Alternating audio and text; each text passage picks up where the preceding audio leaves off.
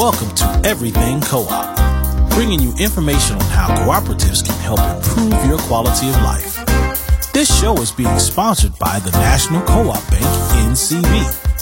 The NCB is dedicated to strengthening communities nationwide for the delivery of banking and financial services for the nation's cooperatives, their members, and other socially responsible organizations. For more information on the power of community ownership, visit ncb.coop. That's ncb.coop. Now stay tuned for your host, Vernon Oakes. Good morning, everybody. This is Vernon Oakes. Welcome to Everything Co-op, our radio show. This morning, I have the pleasure of interviewing Linda Leaks. She is being inducted into the Cooperative Hall of Fame, and that will be on October the 5th at the National Press Club. Good morning, Linda. Good morning, and thank you so very much. Well, I'm so glad to have you on, and I am thrilled that you're being inducted into the Hall of Fame, because I met you right after I came to D.C. in the mid-'80s, and you were doing the work then. Where are you today? Well, I am just hanging around today. But you're in D.C.? I'm in D.C., Okay. Not doing any organizing, just hanging out. Well, you've done a lot in your lifespan. I am in St. Paul, Minnesota. I'm here at the Up and Coming conference. Up and Coming is people that want to start food co-ops can come to this conference, which is an annual conference, to learn all about how to start a food co-op. And that's a interesting business. It's a hard business, but it's one that can be extremely profitable for the members, owners, and the community. But you did your organizing in housing. How did you get started in organizing folks to create housing co-ops? Well, initially it was in the housing where I lived in downtown D.C., a rental housing, and the owners, of course, were trying to force us out so that hotels and convention centers could be built downtown and not have any low and moderate income tenants living in that area. So, but, at that time, tenants had rights in D.C. to stay in our apartment, in our units. And they came in with different kind of methods to force us out. So that's how I got involved, is fighting for my rights and the rights of my other tenants to maintain our housing. So, fighting for your rights, when you say downtown D.C., where was that in D.C.? Okay, yeah. I mean, the property number was 919 L Street, Northwest. And right now, that is right across from the major convention center. But 919 L Street is where I lived, and there were other, of course, tenants in that property. And the hotel and the convention center came in to try to force us out. And that's how I got started in fighting for my rights as a tenant. So we had rights. You're just an everyday citizen living in an apartment building, and you were told you had to leave, or they were trying to kick you out, and you said, wait a minute, hold on. And you have rights. Yeah. Yeah, what were those rights? Well, in D.C. at that time, we had the first right, as tenants, we had the first right to purchase a property if it was up for sale, if we wanted to move. And if we did not want to purchase the building and we did not want to move out, we had the right to remain as tenants. And that's what, in my property, in my building, that's what that was what people were saying. We don't want to move. We want to stay here. But those owners from Germany and all over the world wanted to force us out so that they could come in and make a lot of money. And so that was my first battle, to say, stop trying to force us out. We want to stay here and at that time, we were able to pay our rents and keep up. Our resources were pretty good in the sense that the housing cost wasn't so extreme. Where we lived wasn't so extreme, so we were doing pretty good. But so they decided that they wanted to kick us out so that they could make a lot of money. About what year was this? This was like 70 something in the early 70s, I think it was. Sometime in the 70s. Okay. So I think it might have been 76 or 77, something like that. So you are living in this apartment building, and you're saying the owners perhaps not only didn't live in the community on 9th and L Street in D.C., they may not have lived in D.C., they might have even been international, Germany or other places that the owners perhaps lived, and they wanted tenants to move out or to get out so that they could then take and sell that or make that into co-ops or higher price rental units. Well, no, they wanted to demolish it so that it could become a part of the convention center. So that's what was going on, because that's what it is now. They eventually was able to force people out, but I fought them. That was a battle that I was involved in, and I was also involved in creating the cooperative where I live now. But so I was fighting for my rights as a tenant, and I was fighting for all our rights as a tenant. So we had pretty good tenant laws here in D.C., and we were being protected. But these bank owners from the Deutsche Bank in Germany that wanted to come in and get the owner of the properties, and they wanted to benefit from creating the convention center. They were the one that was trying to force us out, because they had forced out a lot of tenants in that area. And that's how they got the convention center, because it used to be housing for low and moderate income people all downtown D.C. And these rights were the TOPA laws give you the first right of refusal to purchase the building. And that was under Marion Barry put those laws in place? Yes. Well, he was a mayor then, but I think the laws might have been even before he got to be mayor. Well, I guess he was our first mayor. But anyway, the local people that control the District of Columbia was involved in creating those kind of resolutions and laws. So if you were living at 919 L Street in 1976, that's 47 years ago. A bunch has changed in that area in these 47 years. Absolutely. A bunch has changed. Yes, I mean, where I was living and fighting against that hotel and that convention center, well, right now it's a part of the hotel. At 919 L Street, where I was living, is a part of, is owned now by the hotel. That's Marriott, I believe, in that area. Yeah, I think that's a Marriott that's right there where you used to be. Mm-hmm. Okay, so that got you involved for your rights. You didn't go to school and get a degree in organizing people or getting a law degree to show you how to fight these people. You're a regular, normal citizen saying, I have some rights, and I want to protect my rights and where I live. Is that, do I have that correct? Is that? Well, not quite. Okay. No, I was involved in the quote-unquote Black Power movement back in the 60s, the late 60s. I was a part of, in Florida. I'm from St. Petersburg, Florida. So I was involved in, let's see, you're in Missouri right now, aren't you? So the African People's Socialist Party, I was a part of that organization back in the 60s. In fact, I was one of the founders of the African Socialist Party, who are part of them is in Missouri.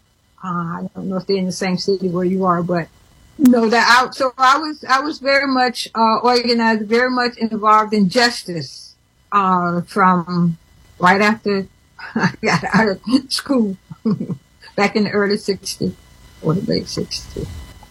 Okay. But you found yourself at 919 L Street and people were trying to take over your housing, and you said, okay, let me use these skills that I've acquired to help to organize people. When you say help to organize people, what do you end up doing in terms of organizing folks to own their own property or to purchase it? Or Well, I did get involved in organizing residents to come together, because that's always been my philosophy, is that we have collective ownership, collective organizing, collective decision making, that you don't have one leader or one person to make decisions for you and move on. We have so my effort and my philosophy has always been to bring people together and to make decisions together. And so that was my organizing. That's what I did in terms of organizing, is working with bringing people together to make decisions about what their life or their lives are going to be about. So when you find that you bring people together to make these decisions, then this group of people have a lot more power than any individual person. So they can get more done. So is that the sort of the background of this? Oh, absolutely. And right, when you have people coming together and making collective decisions, then you have more unity, and actually you have more power, because you have folks collectively deciding on what it is we want to do and how we want to do it, and what's the role and so working together is always the method that need to be used to be victorious. Okay, right there's a good place to stop. We're going to take our first break. We'll be right back and hear more from Linda Leake's story of helping people to organize. We'll be right back. Please don't touch that dial. News Talk 1450 WOLAM, where information is power. Welcome back, everybody. The program is Everything Co-op, and today we are talking to Linda Leakes, who is being inducted into the Cooperative Hall of Fame. Linda, congratulations on being inducted into the Hall of Fame. How does it make you feel to be inducted? Yeah, like I say, just when I'm thinking about it, and I appreciate Trish and Adjoa and all the other folks that said, hey, listen, let's have Linda inducted. I appreciate it, and it's, like I say, it has me feeling like I'm levitating. Like Harriet Tubman said, when she got free, she had to feel herself to make sure that she wasn't dreaming. That's what I have to do every day. Feel myself, make sure I'm not dreaming. I do appreciate it. Thank you, Audrey. Thank you, Trish. And thank you to all the people that sent in the letters. And I couldn't believe it. Say, wow, I was just doing my effort, doing my work, doing my responsibility. I never dreamed, I never thought that I would be honored in such a way. So thank you. Thank you, Audrey. Thank you, Trish. So, Adjoa Ifateo, why did you decide to write up Linda's story to put it in for the Hall of Fame? I've known Linda for years, and Linda's always been a fierce organizer. Linda demonstrates against the Klan by herself and all kinds of things like that. And so through the years, I've seen Linda do this work, working on Saturdays and Sundays, and after all day at work, going to meet with tenants at night. And I knew from just talking to her that she said it was about 19 co-ops that she had helped start. And when I was doing work for Ella Jo Baker, the unsung hero, and I saw the qualifications. I kept coming back to Linda. Has all those qualifications, huh? Those qualifications. She's done extraordinary work fighting landlords, people who were on drugs in front of buildings, bankers, helping the tenants to know who they were and their rights and their ability to fight back. And I just felt like that was just so heroic. And not only that, Linda even went to South Africa to organize co-ops. And so it's like, if anybody deserves this award, it is Linda Leak. So I just, had to do it. Okay. And you've created a web page for people can go and read about Linda's story. What is that web page? It's called honoringlindaleaks.com. That's HONORINGLINDALEAKS.com. Okay. And on that, it seemed like the first thing I see a picture of Linda. It looks like it was in 1976, a younger version of Linda Leaks. But you have all these pictures and you have her story. How was it for you, Ajua, to put this together? It was amazing because so many people had information. It was just a matter of collecting it, going to the Smithsonian, and getting their video that they had done of Linda, students who had done a video of Linda, talking to people like Roseanne Look, Dominic Molden, Martha Davis, Benita Diaz. All these people worked with her. And so, it was amazing just to go and get that information. And Amanda Huron also, she had wishes documents put into the People's Archive at Martin Luther King Library. And that was a gold mine to be able to go in there. And with Tricia Kent, we went through all of those boxes and we pulled out all this information that was there that Linda, and I recognize her handwriting. Oh, yeah, Linda, this is Linda's handwriting. She wrote that. So it hasn't stopped, Vernon. Linda did stuff like create educational materials, and I would love for us to somehow get this stuff printed and published, distributed, so that other people can learn from her genius. Linda she created games, homework, flashcards to really teach people how to own their own property and what it meant to be a cooperator. So this is valuable stuff. And it was just really heartwarming for me to be able to bring this information for the world and hopefully to do even more to get this information out, because cooperatives are the way for housing and a lot of ways to survive. Thank you, Audrey. Linda, you couldn't have paid her for that endorsement. That was wonderful. So, Linda, what brought you from St. Petersburg to D.C.? Oh, gosh. Like I say, I was involved in the African People's Socialist Party. It was called something else in those days. But what got me out of St. Petersburg, St. Pete was predominantly European American, white, and racist. And the racism was driving me insane. I was losing my mind because every second, no matter what store I go into, no matter what street I'm on, somebody is being really racist, is being anti-me as an African American, and I had to fight it, and it just was driving me insane. So I say I have to find a predominantly black community to relocate to. So I drove all over the state on this side of this country, the East Coast, looking for a predominantly black community.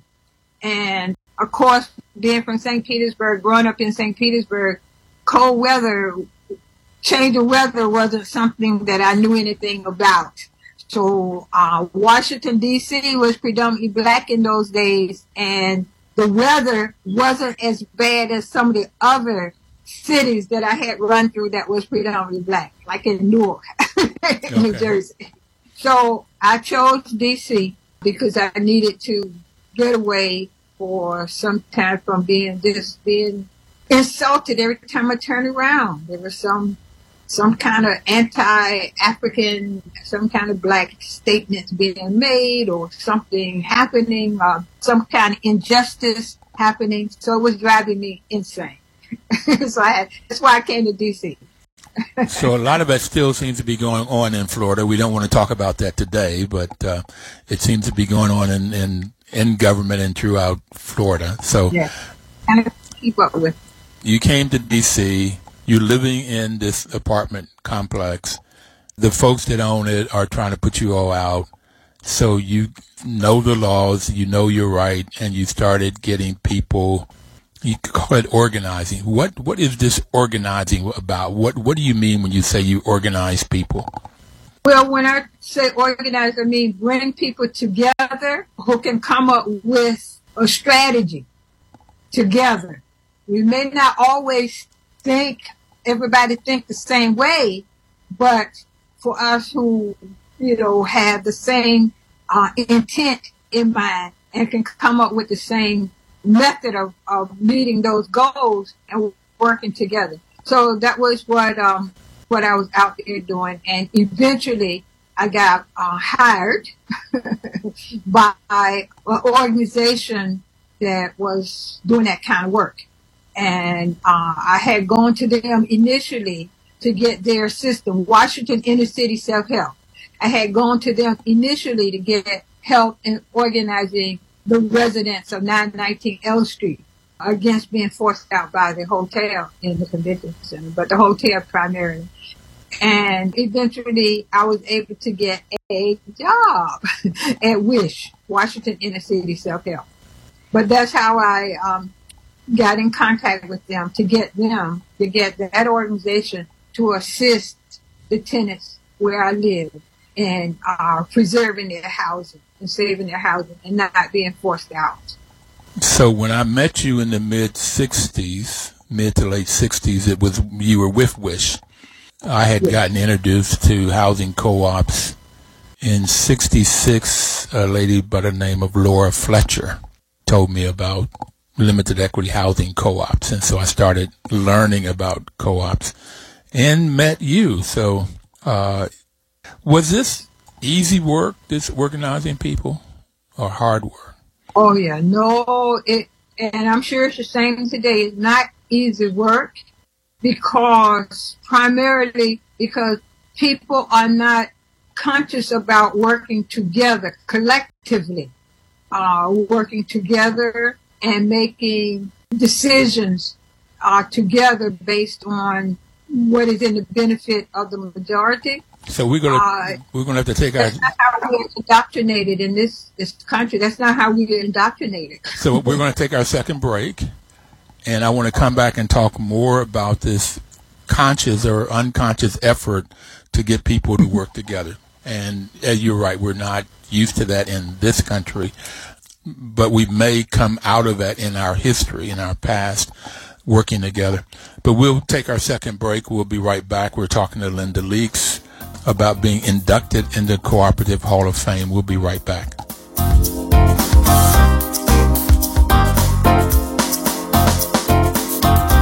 News Talk 1450 WOLAM, where information is power. Welcome back, everybody. This is Vernon Oaks. The program is Everything Cooperative. Linda, we've been on the air. This October will be 10 years that we've been on air.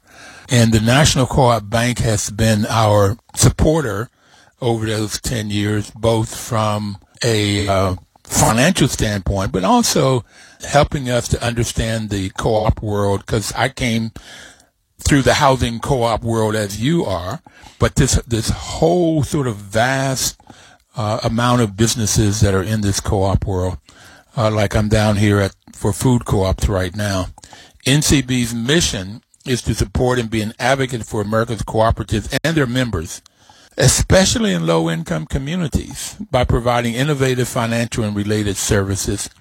And those low-income communities are where Black, Brown, and Indigenous people live. A lot of Black, Brown, and Indigenous people live in low-income communities, low-resource communities. So NCB has been a supporter of housing co-ops and other co-ops in the U.S. Linda, did you ever work with NCB when you were doing your organizing? Not especially.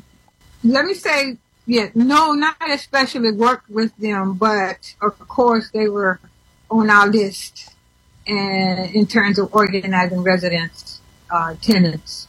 I can't remember the person's name, but there was a person from there who we were in communication with, in contact with.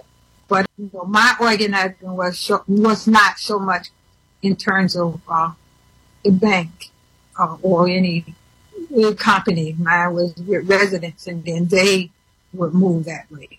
Okay. So you started with your own co-op and organizing your neighbors so that they could own their own place or have control over their own destiny.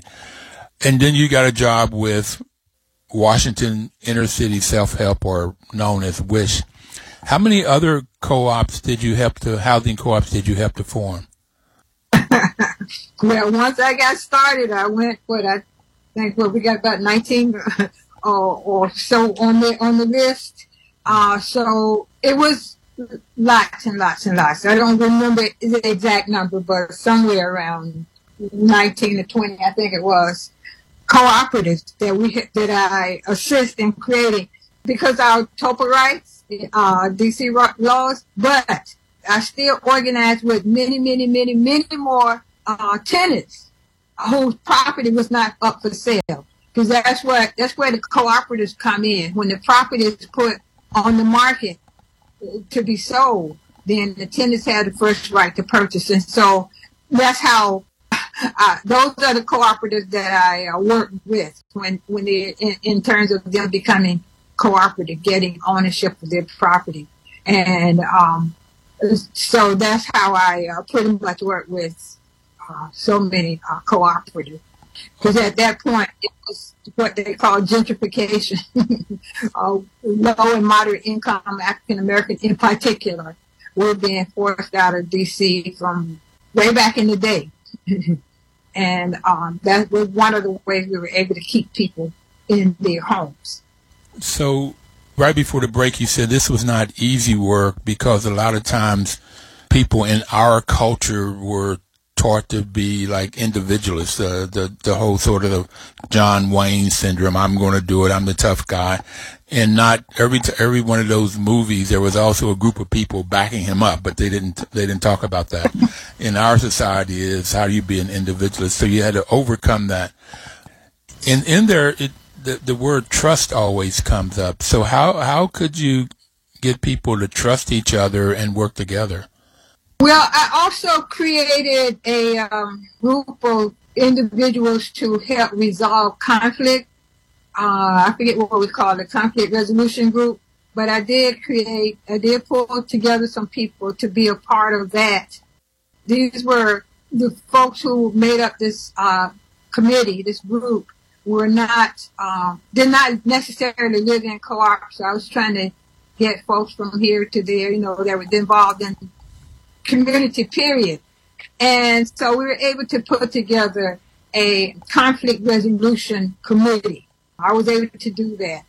And so that was one of the ways that we resolved conflict, but also teaching people in the co-op principles. I think there's I forget what number it is, but there's a principle for resolving conflict. The cooperative principles. Mm-hmm. So yeah, that was part of what I was involved in. And gosh, I can't remember the person's name, but there was a person who teaches Kung Fu. He has an office on U Street. Anyway, so I was able to convince him to be a part of the conflict resolution group. So I think you may be talking about Principle 5, which is education, training, and information. I'm not sure if that's the one that talks about conflict, but there are 7 principles, co-op principles, and I really like the ethical values of honesty, openness, social responsibility, and caring for others. I call that caring for one another, or the golden rule.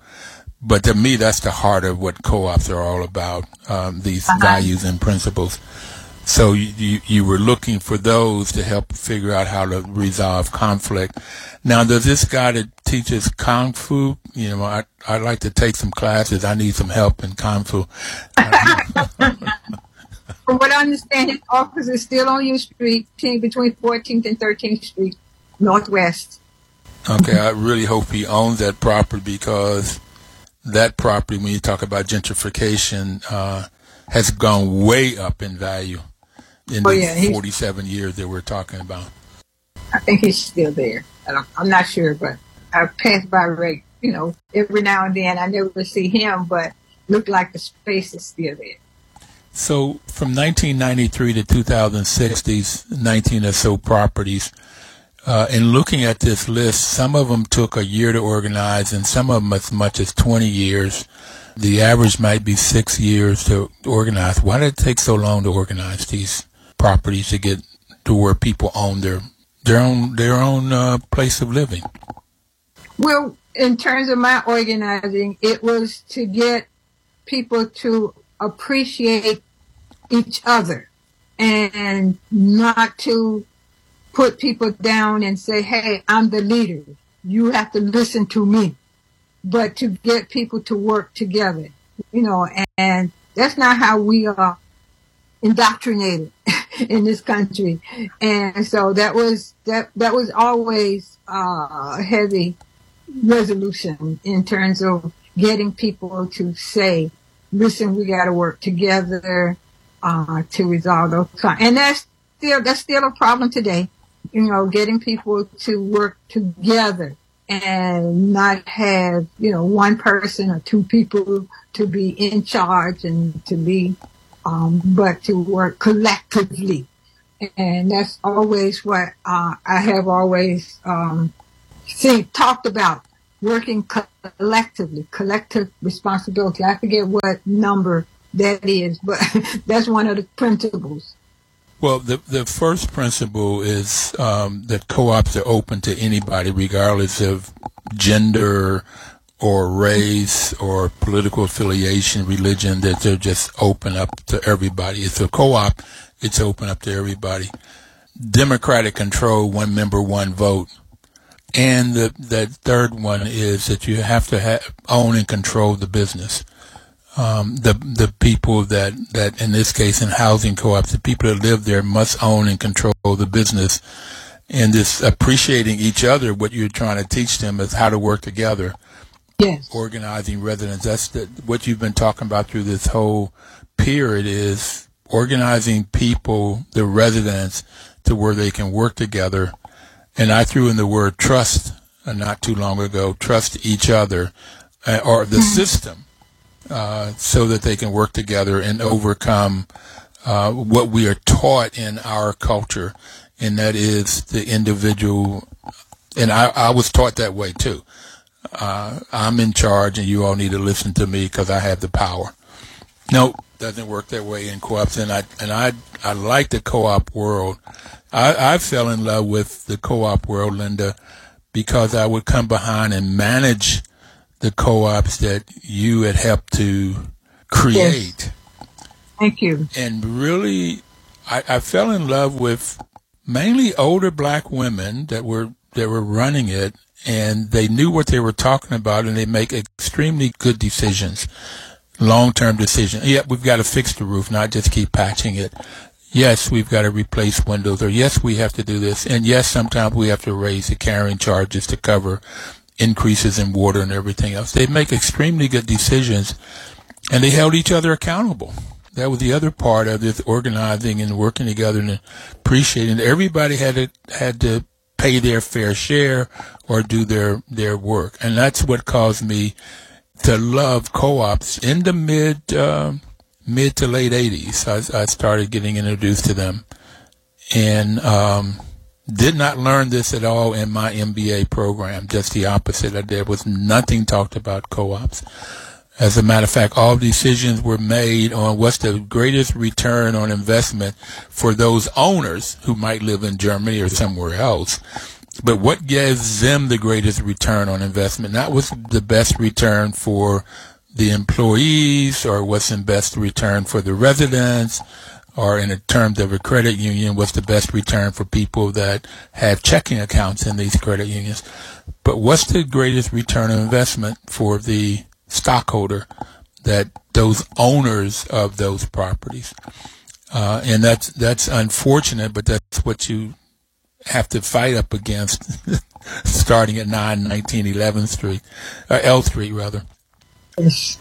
Linda, we're going to take our final break here in a minute, and what I would like for you to think about during the break, and I want to come back and talk about the future. Where do you see the laws in D.C.?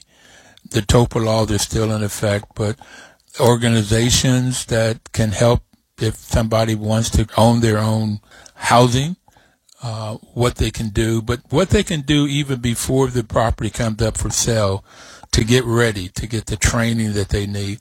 So when we come back, I want to talk about mostly the future and get your wisdom on what people in the district can do, particularly those Black, brown, and indigenous people that may be in low-income communities or housing, and gentrification comes in and just swoops them up and they can't live there anymore. But we'll be right back. Please don't touch that dial.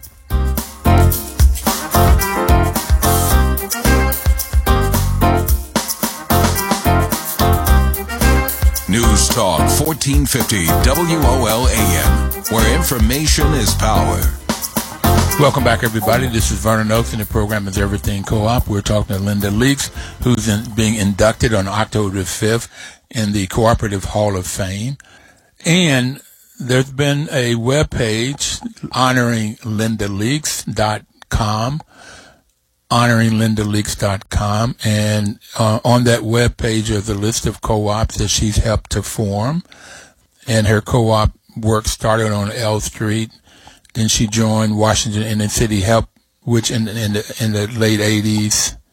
So, Linda, what we said before the break was wanted to come back and talk about WISH is no longer around, but where could somebody go now to get help in organizing? Yeah, well, I would definitely suggest that people go, number one, to Empower DC, which is an organization that grew out of WISH, Empower DC. And at the same address on what, V Street. Yeah, that's where I would recommend right now. I will also recommend the Office of Tenant Advocate. I think they're in the municipal building. They were in the municipal building. I don't know if they're still there. Or 14th and U. But the Office of Tenant Advocate, I would definitely suggest that people go there. So those are the two that I think would be still around and still working with residents. So Empower DC came out of WISH. Yes. When was it formed? Oh, that's a good question. I don't remember exactly the Celebrating their 20th anniversary. 2003. Okay, great. Thank you. Yes, initially it grew out of WISH, but it became an independent organization on its own. Okay. So you advise them to go to Empower DC if as a group, and what would you say? What did you say? Say, go to Daniel at Empower DC. Okay. I always suggest that people call Daniel, talk to Daniel. Okay. At Empower DC. So where do you see the future for places like D.C. that gentrification is just, and I just think of gentrification as the cost of land, the cost of housing just keeps going up. Seem like sky high. I mean, when I got here, you could find a one bedroom for $500. Now they're running $2,000 a month. What do you see people doing that they could continue to live in D.C.? Well, they have to be organized and make sure that the people who make decisions, like the city council, like the mayor, are making decisions that benefit the low and moderate income people in the city. Because that is what happened. The higher income people will go and they will say, listen, city council member, make this decision. If you don't, then we're going to kick you out. We're not going to give you money. So I always say to low and moderate income people, go to those people with the power and with your recall petition and say to them, listen, if you don't do this in our interest, then we're going to recall you. That means we're going to fire you. So that's what needs to happen. And we know that's what needs to happen. Residents need to be organized so that they have a force, a power to get decisions made on their behalf. Because otherwise, there is a group of people with force of power that comes in money. So higher income people who want the space and want the lower income people and people of color out, then they're the ones that are using their power. And so I say that we have to be organized. Low and moderate income people have to be organized. Okay. They have to be organized and have a strategy and make decisions collectively to move forward. So this is much bigger than housing. When you're saying, okay, low income, moderate income people, get organized, go to the city council, go to the mayor, and say, these are the things we need, we want. If you don't give them to us, we're going to vote you out. We have the votes. There are more low income and moderate income people in most cities than there are wealthy people. So we have the votes. But what you're fighting against is those wealthy people that can come in and say, if you don't give us what we want that piece of land for whatever they want it for. If you don't help us get that land to do what we want, and the people in there are low income, they just have to move, whether they move somewhere in D.C. or go to Ward 9 in Prince George's County or go back south, whatever. Then if you don't give us what we want, we will not give you the money. So they trade with money, and low and moderate income people can trade with votes, but you have to be organized. Yes. Low and moderate income people can have their recall petitions. The higher income people have their money, but the low and moderate income people must have their recall petition. So they will fall either way. They will do what we want them to do, or they will get fired. Okay. And right now it would be, if it's for housing, go to Power DC. What about overall? Because when we talk about housing, we can also talk about healthcare, education. Any of these things can fall in there because it's still low income and moderate income people and don't have the money to come in and say, if you don't give us this kind of healthcare, we won't give you the money. But what about when you look at the larger issues, how do you see helping people get organized? Well, I guess around whatever the major issue is, in any of the issues, bring people together, and then the people who come together make a decision about which direction they want to go into. So for me, that's critical. In fact, it doesn't work unless it happens that way, in my opinion, in terms of people having a voice into what happens in their lives, what happened to them, their families, their daily existence. Okay. If that makes sense. But that's how I see it. That's what I believe in. That's what has always inspired me, or motivated me.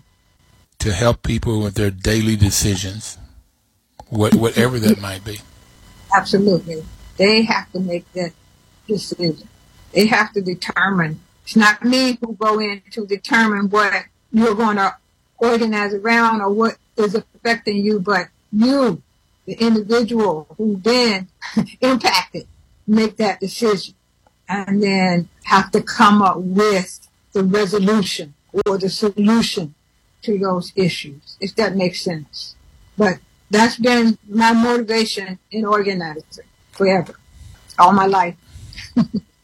Linda, we only have a couple more minutes, but when I think of my parents and watching low and moderate income people, most of the time, particularly raising a family, you don't have that much time. You've got to go to work. You've got all of these different things that you have to do that on your time.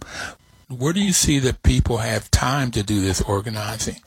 Well, you know, what I say is it's about the necessity.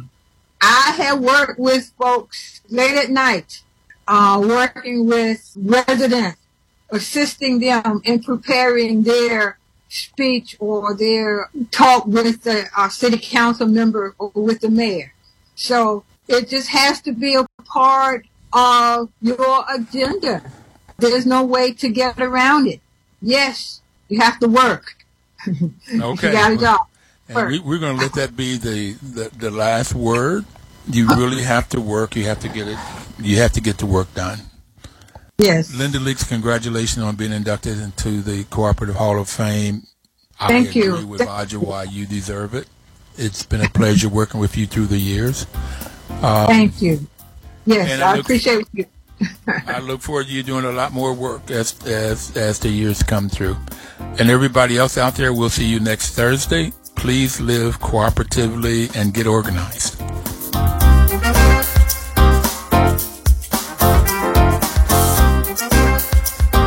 News Talk 1450 WOL AM, where information is power.